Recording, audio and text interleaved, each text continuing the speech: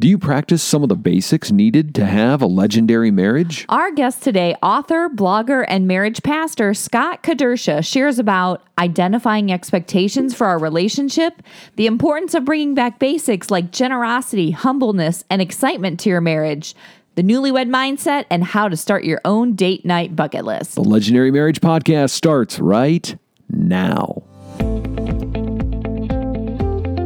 If you're feeling more like roommates than soulmates, it's time for the Legendary Marriage Podcast.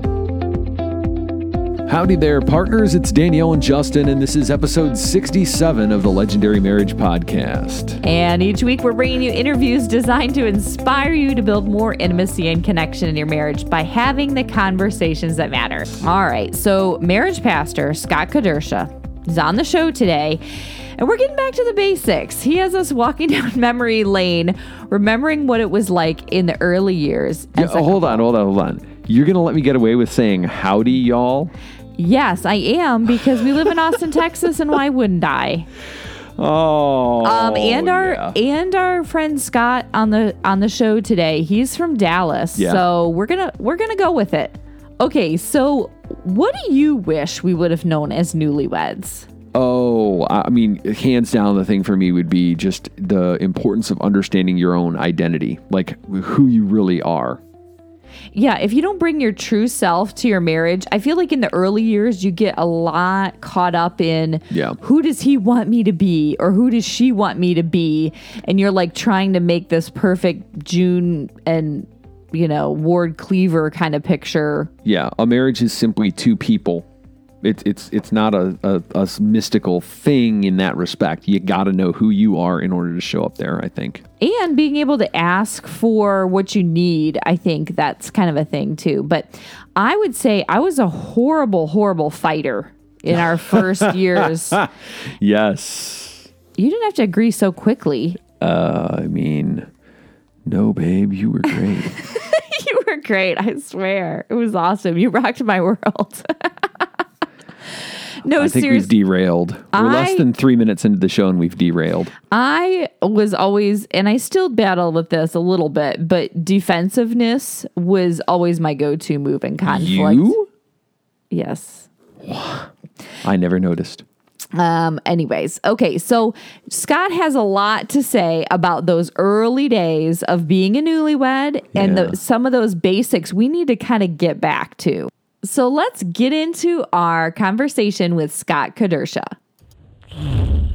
All right, so we are joined today on the podcast by Scott Kedersha from Watermark Church out of Dallas. Oh my gosh, amazing. He has been doing work there for over 10 years. He's got 4 boys and twin 13-year-olds. Is that right, Scott? It is, yes. His passion is marriage ministry and families and relationships. And so I'm sure you've just got this thing in the bag, but what is the whole 13-year-old boys thing like? Yeah, it's a great question. So it's hard enough, I think, having one of them, but then 2 of them who are polar opposites of one another, personality-wise and temperament-wise, is making it really challenging. So, oh my gosh, what about the girls thing? Are they starting to go girl crazy or what? They are, yes. Are they allowed to text with them? Are they allowed to hang out with them? All kinds of questions like that, and we are learning along the way. And what's kind of funny is like we have friends that have kids older than ours, and so we try to learn from them. But we're the only ones we know with twins that are going through the same thing at the same time. And so we're kind of learning as we go, and honest conversations, and just try to build the relationship. But keeps me on my toes for sure, as they say. Oh my gosh. So Scott is not only a ministry leader for the marriage program at Watermark out of Dallas, but he's also a blogger, an author, and an avid reader. I understand that you are like reading a book all the time. What's your book that you're loving lately, Scott? Oh, that's a great question. So I've got a couple of them actually right next to me right now. I just started reading Essentialism by Greg McKeown, what I've heard a lot of people talk about. So I just started that one. The pastor at Watermark, our lead pastor, Todd Wagner, just wrote a book called Come and See That's just awesome. It's about the church and what the church really should be and could be. And then I'm always reading a marriage book at some point or another. It's like I've always got one. I read one after another. And I just started Ben Stewart's book, Single, Dating, Engaged, Married, that I really liked, highly recommend. Just talking about, he's a guy from, was at A&M, Breakaway, and now just went over to plant a church in D.C. And so really enjoying his book. Wow. You know what? This is so cool because Scott is on the show today and he is talking about the engaged couples or newly married couples, or they've just said, I do. And you know what? You are actually the first guest on our show that's talking about those super young married couples. So I am so excited to hear about that. But first of all, I have to dig in a little bit. Come on. So you and your wife, what was the story about y'all as a young couple? How'd that go? All right. So we met, this could be a long story. I'll keep it short. We met in Atlanta in 1997. And so I'm a physical therapist in my former days. And Kristen is a physical therapist as well. Now she's a couple years older than me. She's working full time at a hospital, and she was actually one of my teachers. And so I show up for a rotation. And you wanted some extra credit, huh? Is that how it goes? Yeah. And she's like, Scott, if you don't date me, I'm going to fail you. And whoa. Yeah. Whoa. I love it. Yeah. It was actually the exact opposite of that. She, total love at first sight for me. And it took her a long time to get with it. Yeah. And so we became really good friends, both like brand new Christians at the time. And so started hanging out together, going to church together. I finish up school, come and work at the hospital where she works. But did she give you a good grade? That's what I want to know. Well, she did. She did. I was a pretty good student. Yeah, I passed. Yeah. She's all, it was just, I was kind of blown away by her, and I'm 25 at the time. She's 27, 28, and just tall, beautiful. Absolutely. She's like this confident, not cocky. Everyone looks up to her. And I was really it really was not love at first sight, but just instant attraction. And we started dating. It was unhealthy, broke up, both got really serious about our faith, and then got back together again, and totally different story. So we got married in 2001. We got this kind of a cool, tough story. We got married the week of 9/11. So that was Tuesday. And then we got married that Saturday. Oh, wow. And, and then it's been perfect wedded bliss since then, right? You got end of story. Take it. End of the podcast. Right. Next week on the podcast, we'll be having. Wow, Scott, that's such a similar story to Justin and I. I feel like the whole on again, off again.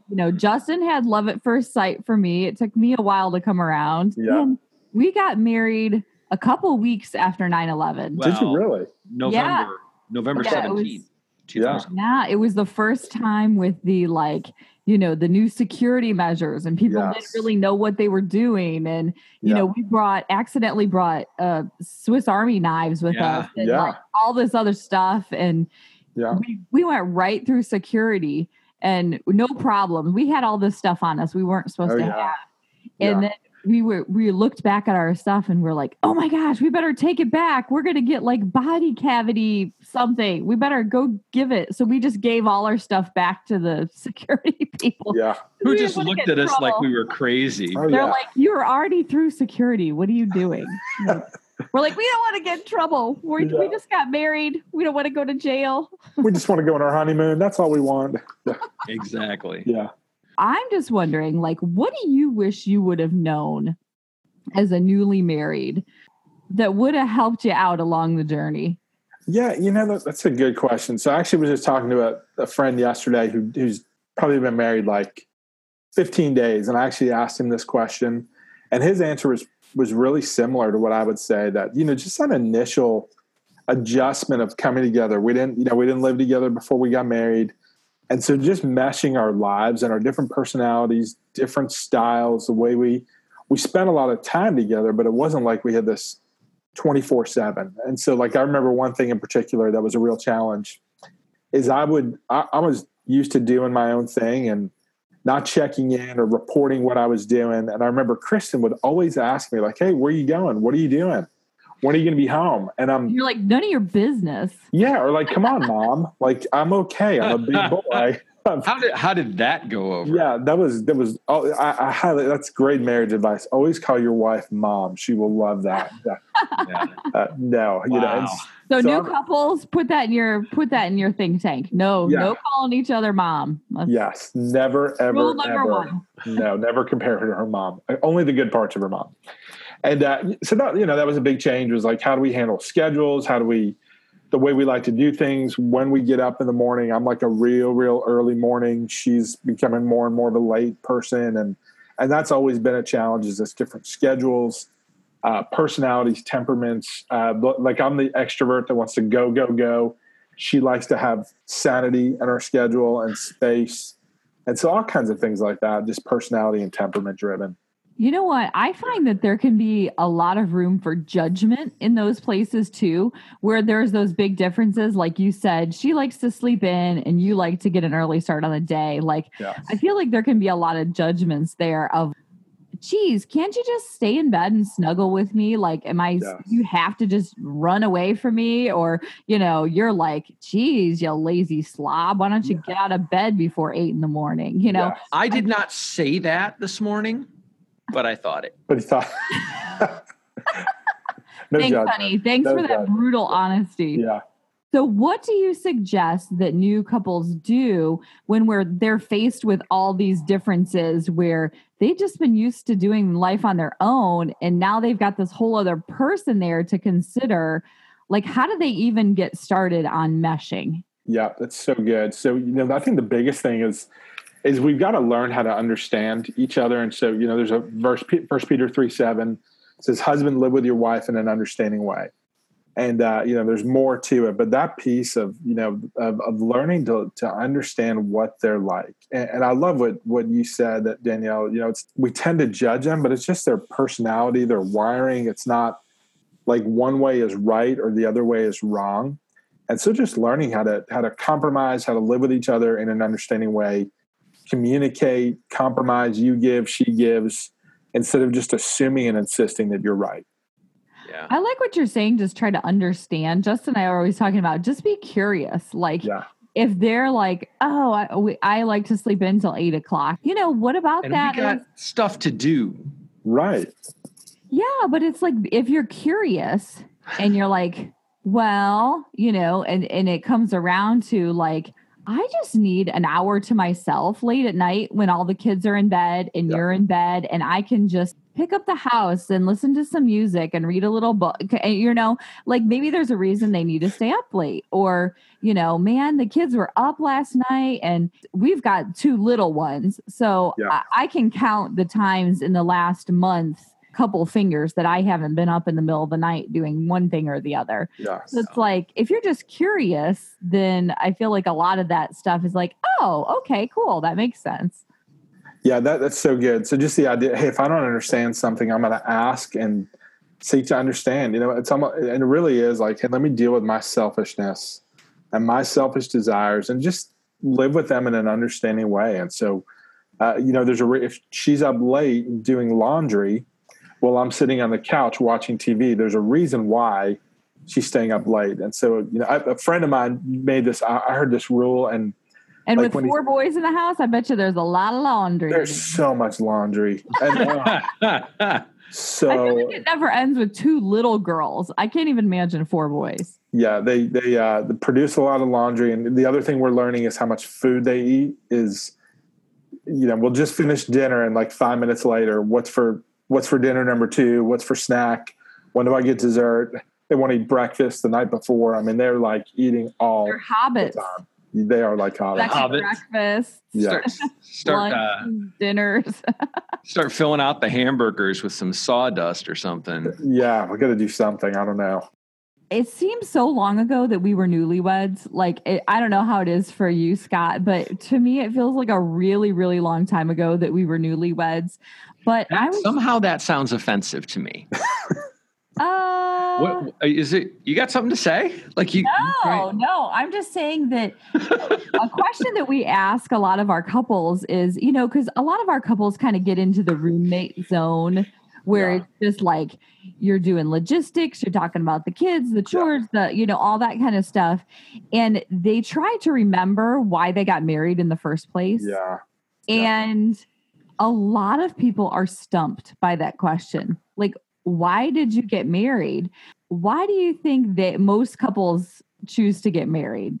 It's really interesting. We're in an interesting season of history. I don't know what the future will look like, but couples are getting married later and later in life. They say the marriage rate is going down, and slowly, it's decreasing, but people still want to get married, but I'll tell you what, one of my soapbox messages is part of the reason why couples don't want to get married is because they continually hear from married couples how hard marriage is. So we talk about marriage is hard. You're all going to die. You're going to have to put your selfish desires aside. You're not like made out for marriage. You can't handle it. And so they hear that. They never hear us talk about how good it is. And so you combine that with the fact that, many couples are waiting later and later to get married. They're moving in together. They watch their parents are, miserable, or they see friends that are miserable. And so many of them are saying that we don't want to get married. If we can just move in together, if we can just coexist as friends and then move on to another relationship in the future, we're not going to get married. Yeah. And so we've got to learn, especially within the church, is just to think rightly and talk rightly about marriage, about how great it is. And so, couples want to get married because I think they're starting to hear that message that marriage is a really, really great, fun thing.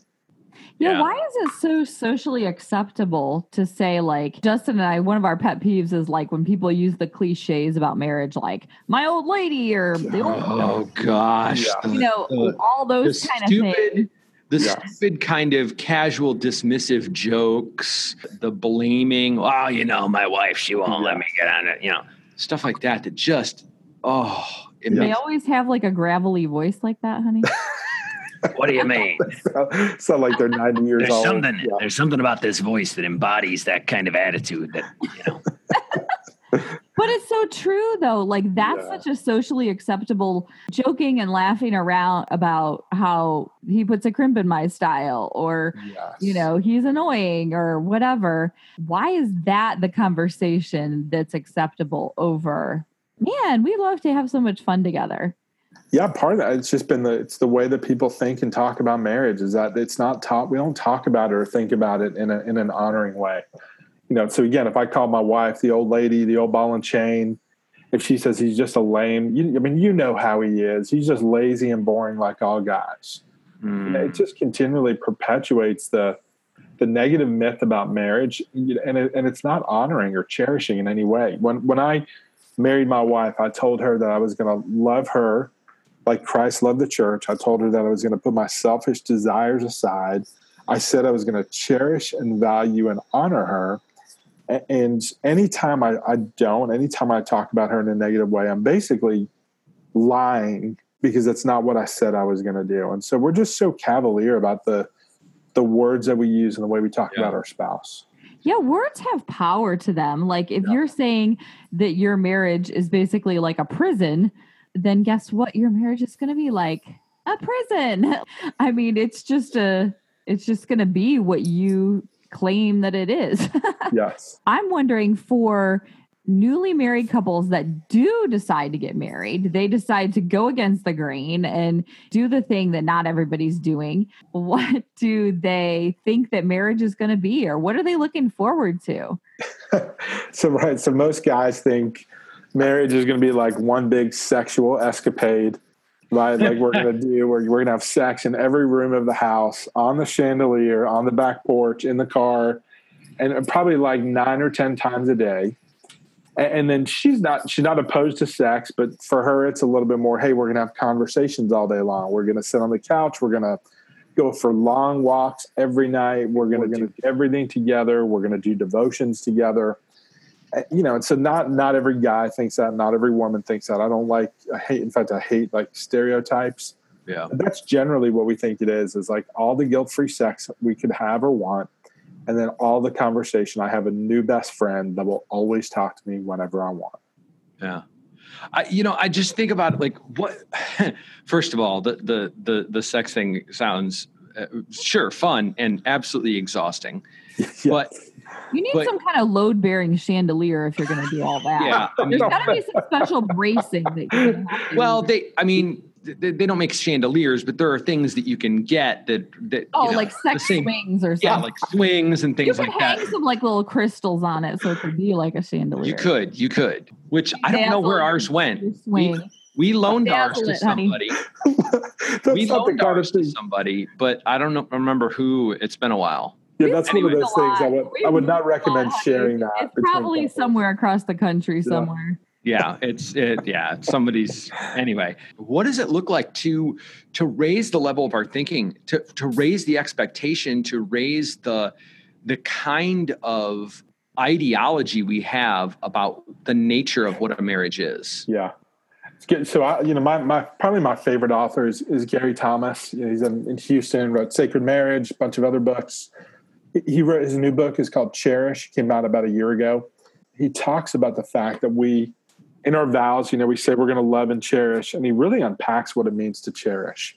Mm-hmm. He uses this example of, go back to the garden when it's Adam and Eve, and it's Adam, Eve, and a bunch of animals. And he looks at her and treats her. She's the only one around, right? There's no one else to distract him. There's no comparison. There's no sports. There's no pornography to compare her to. And he treats her like she is the most valuable person in the world because she is the only person in the world. And, and we get so pulled off course by other distractions. My phone, this thing, even since I'm sitting here, keeps going off. There's TV, there's pornography, there's things that could distract us from pursuing one another. But what would it look like if you really said, I'm going to value and cherish my wife because she is my spouse, or same thing about my husband? What are the lessons that your new couples, can you tell us real briefly about at Watermark Church, y'all have a really special program aimed at married couples. Why don't you tell us a little bit about that? Yeah, so that's any couple that's engaged, seriously dating. We do a class to help them get ready for marriage. We help break them up if they're not ready to make that commitment. And then we do a ministry. Did you say you help break them up? Yeah. What do you mean? Yeah. So if they are, we think it's the best investment they can make. If they go through our pre-married ministry and they get to the end of it and realize this isn't the best person for me, this isn't God's best, we're going to break up now before we get engaged or before we get married, before we have a lifetime of misery together, before we get divorced down the road. And so, our breakup rate through our class is probably somewhere around 15 to 20% of the couples that go through.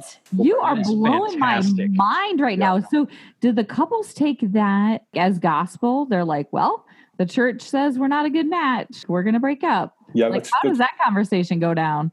It's a great question. So it's yes and no. So one, it's a combination of teaching, and then we have leaders who facilitate discussion. We never tell them, we don't know what God would have them do. And so we're not going to tell them this is what God says. But if we can lead them to that place to have those conversations and realize this isn't the best, we want them to come to that conclusion on their own, not us telling them that that's what they need to do. Yeah. Now, when they come in the beginning of the class, do you call them out? You're like, okay, that guy in the corner, nope, not her. Yes, no. In the back room, the facilitators have a spreadsheet on the wall. Like, oh yeah, those four aren't going to make it. Yeah. Well, you know what? I used to tell them on the first night of class, I'd be like, hey, we just finished a class a few weeks ago, and you won't believe this, but the breakup rate in the last class was 33%. And they're like, we're out of here. I just let it sit and I'm silent. And then I go, okay, look around you. Look to your right, look to your left. One of you is going to, and it's so tense in the room. And then I go, I'm just kidding. It's not 33%. But we do tell them that some of them are going to break up. And that's okay. And I think some of them are afraid to take it because they know that might be the result. But the ones that really want someone to help them will say, hey, that's a good thing. That's the best investment. We charge them $80 to take the class. And we said, that's the best $80 we've ever spent because it either broke us up or it was an incredible investment into the future. You know what? I bet you some couples are, this is maybe isn't the right word, but they're relieved by it because it's, if you're left to your own devices, you just continue and continue and continue. Unless there's some crazy betrayal or something, you're likely to just continue along the path that you're going. Yeah. Unless this kind of a situation comes up and it's like, oh, we really aren't a good match. I don't think this is God's best for either one of us. So maybe it's relief.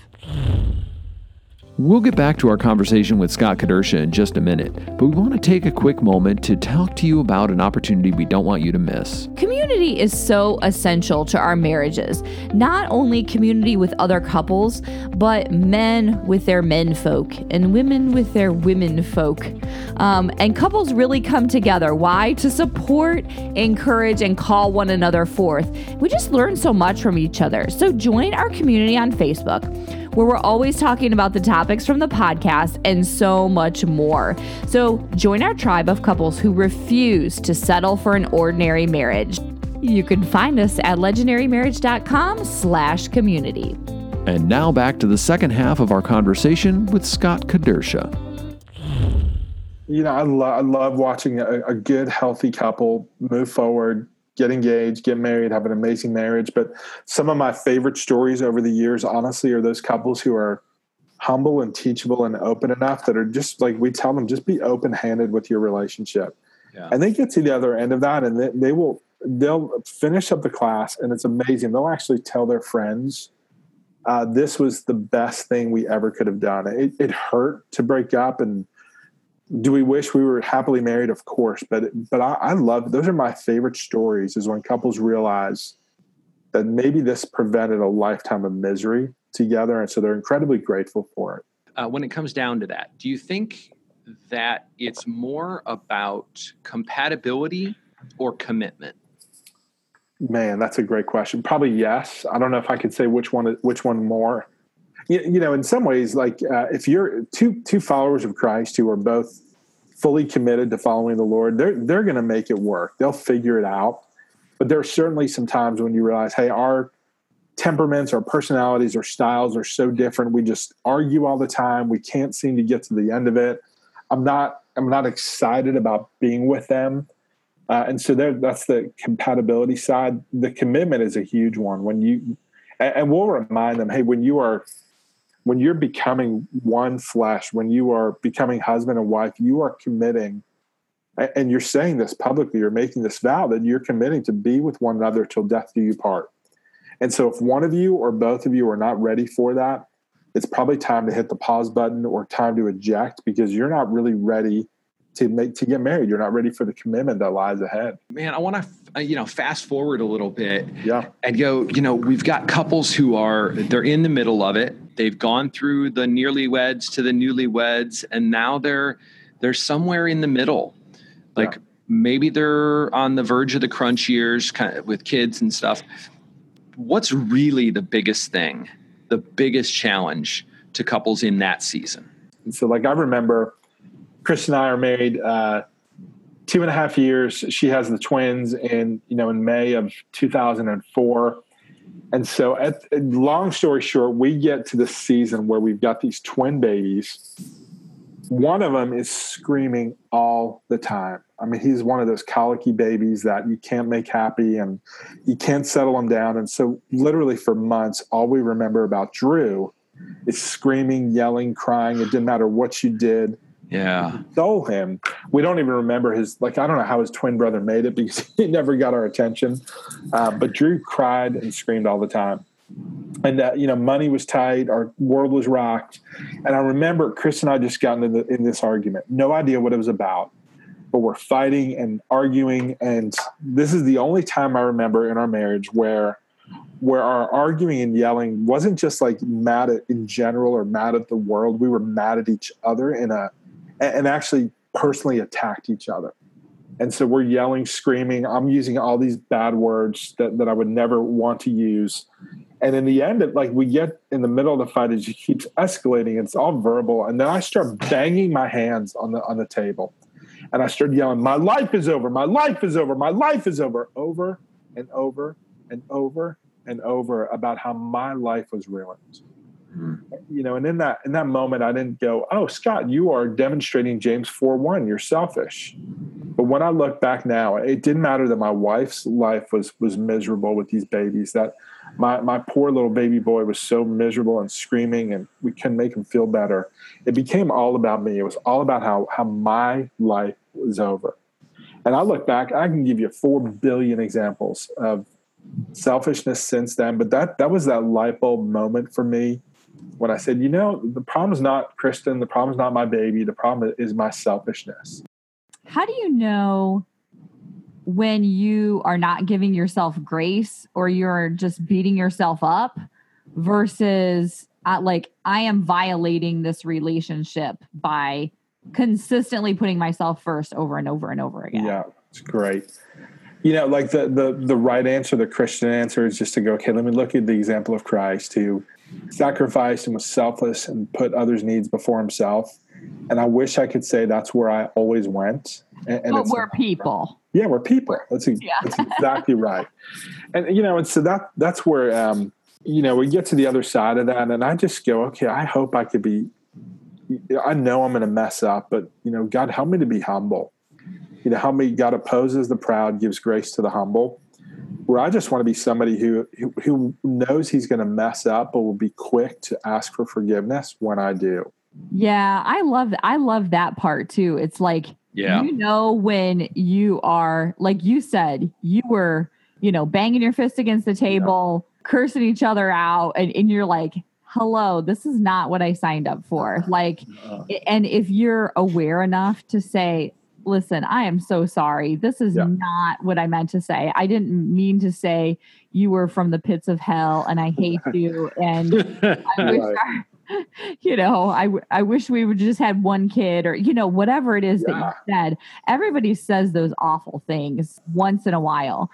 To have that, if you would, to quote Stephen Covey, begin with the end in mind. If you're thinking, you know what, I want to have that happy family with these sweet little twins and this hot woman that I've married and, all this other stuff. If I'm going to live up to that picture, I better get on my knees and beg for forgiveness right now because I am being a giant. Yes. Yeah. So that's like the whole communication. We could talk about communication over and over and over again. And this is acknowledging this is a really hard season. Okay, let's just be real. And so we're not functioning with all of our abilities right now. We haven't slept in 4 months, right, with this tough kid, and especially Kristen. And money is hard. And so even going back to your question initially with how do I deal with twin boys, I just keep telling them as we go through challenging conversations. I'm just saying, hey, I am not a perfect dad. Okay, I mess up often, and I'm sorry for when I do. But you also need to know I've never had a 13-year-old son before, and so I'm going to give you grace, but you need to give me grace as well. And so even in those moments when you blow it with your spouse, there's so many times when I'm just going to go when I need to say, hey, and we need to acknowledge with each other. This is tough. I don't know what I'm doing. And I've never been married before. This is the first time I've been married to someone my whole life, and even after 16 years, there's still things we're walking through that are challenging. And so help us to be humble and to show grace to one another.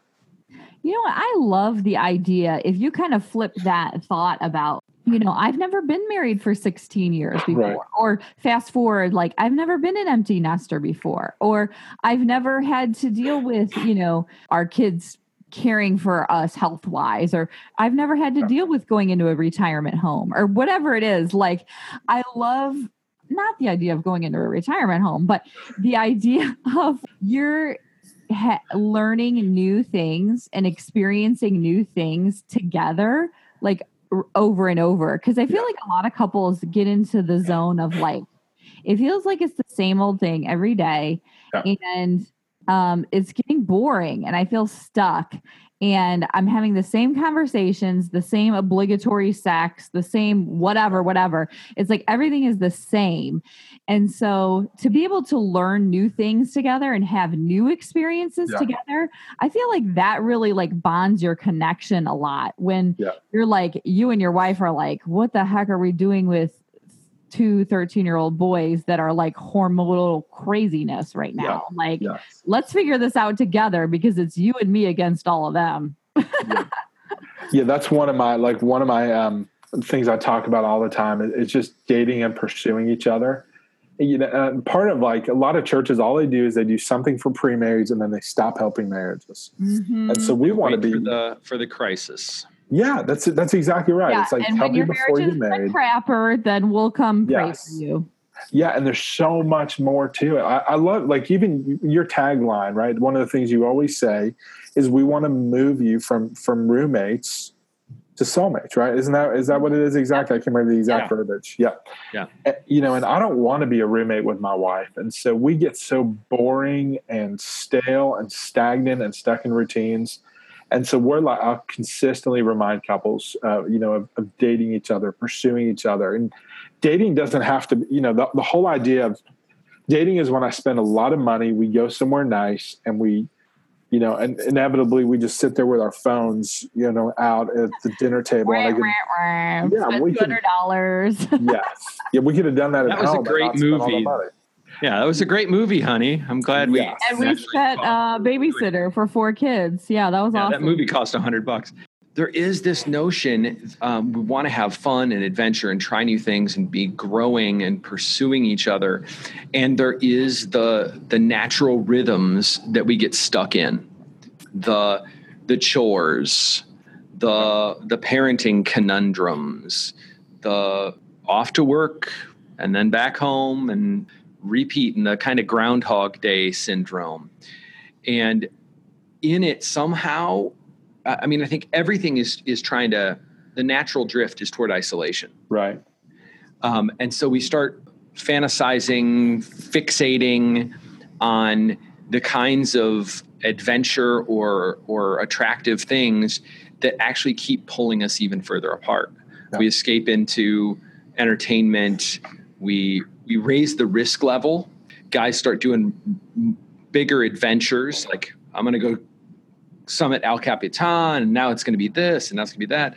People fixate on sexual proclivities and all kinds of stuff there, and food and work and everything else. And what do we do to come back to have that reset button, to come back to marriage is this great adventure, this great place to explore? Okay, well, let me give you a couple thoughts there. So one, and just to help with that routine of date night is dinner and a movie, or just a movie, and we don't do anything fun, we're not adventurous. One of the things I did is I asked all the leaders that I work with, I said, what do you do to date your spouse in an intentional way? And gathered those all up, and it's something they can download. It's on my website. Maybe you can put it in the show notes, but sure. ScottKedersha.com/date night. And we put together 124 date night ideas. And only 124? I know. Oh my God, you're such an underachiever. So, if you added 3 more, it would be perfect. But yes. Yeah, it's a terrible guide. There's like a lifetime of stuff to do on there. That's going to be like a bucket list. You just go down and by the time you hit 120, what is it, 124? Yeah. 124. Shoot, that'll be years down the road. I've thought about that. How do I make it what happens if somebody does all 124 of these? Then they can have, I don't know what I would do, but send it to the Legendary Marriage Intensive. It's like exactly right. Have an adventure with us. Well, it's like the steakhouse that you eat the 72-ounce steak, you get the free T-shirt. Yes. If you do all 124, we'll send you to the steakhouse. I'll put your picture on the wall. Yeah. There you go. Yeah. Picture on the wall. Yeah. I love it. Yeah. So one part of the reason we put that together is I don't want couples to just be boring and do the same thing all over again. And so there's indoor, outdoor adventures, challenges. Here's a great one is, Danielle, what are your initials? DEW. DEW. Okay, so Justin, you would plan a date night that's centered around the initials DEW. You would go to dinner at Danielle's favorite restaurant. You would, of course, on the spot, I can't think of it. You're going to do something with eggs, and so I don't know. You're going to egg hunt. Oh yeah, you're going to go on an egg hunt, and then you're going to go watch a game somewhere. Okay, it's like my wife. My wife is KLK, and so the one I joke about is we'll go eat Krispy Kreme donuts. And then we'll go walk around the lake, White Rock Lake, near our house, and then we'll go eat some more Krispy Kreme donuts. Or you pick a color, and so like the color blue. We're going to plan a date night. Everything's got to have something to do with the color blue. That's kind of fun. Yeah, doing things that are totally outrageous and different. And you know what I like? What I like about that is like, I believe that another way you can come closer together is being creative together, creating. And so it's like, if the two of you have a challenge for being creative, you come up with it together. It's not just like the same old same. Yeah. Well, great. Scott, so great to have you on the show today. Thank you so much for joining us and all the wisdom for those young couples. And I feel like we learned a lot too, I don't know, honey, are we older couples now? I feel like we are. I'm not doing that. I'm not You're not going there. No. All right. Well, thanks for coming on the show today, Scott. Thanks. I loved it. As the years go by and we get to know each other better and everything, I think sometimes we just lose track or forget of some of the basics that Scott talked about, like selflessness and being humble, forgiveness, and just having fun together. I second the having fun together. Yes. I feel like we all get a little too serious in this world.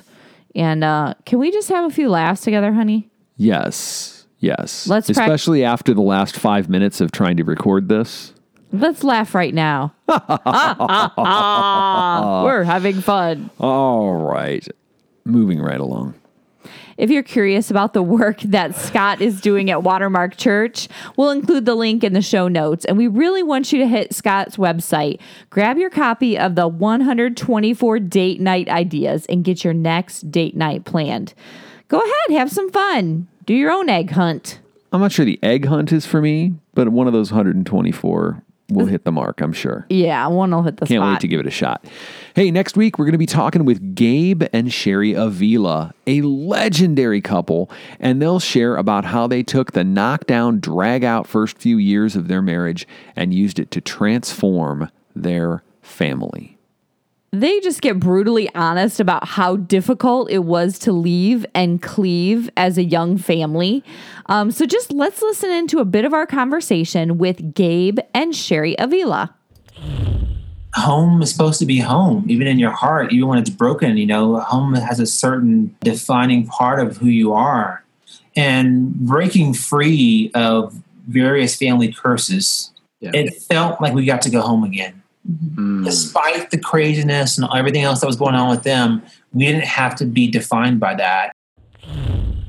All that and so much more next week on the Legendary Marriage Podcast. You aren't going to want to miss it. As always, we'll be talking about all the hot topics from the podcast and so much more over in our free community on Facebook. So come join the conversation at legendarymarriage.com/community. You can find this episode and the show notes at legendarymarriage.com/067. Finally, we want to help more couples have conversations that matter. So if you love the show, please let us know. Jump over to iTunes to subscribe, rate, and review the show so we know how we're doing and other couples can find us. Have a great week. Hey, thanks for listening to this episode of the Legendary Marriage Podcast. We're thrilled to have you with us on the adventure.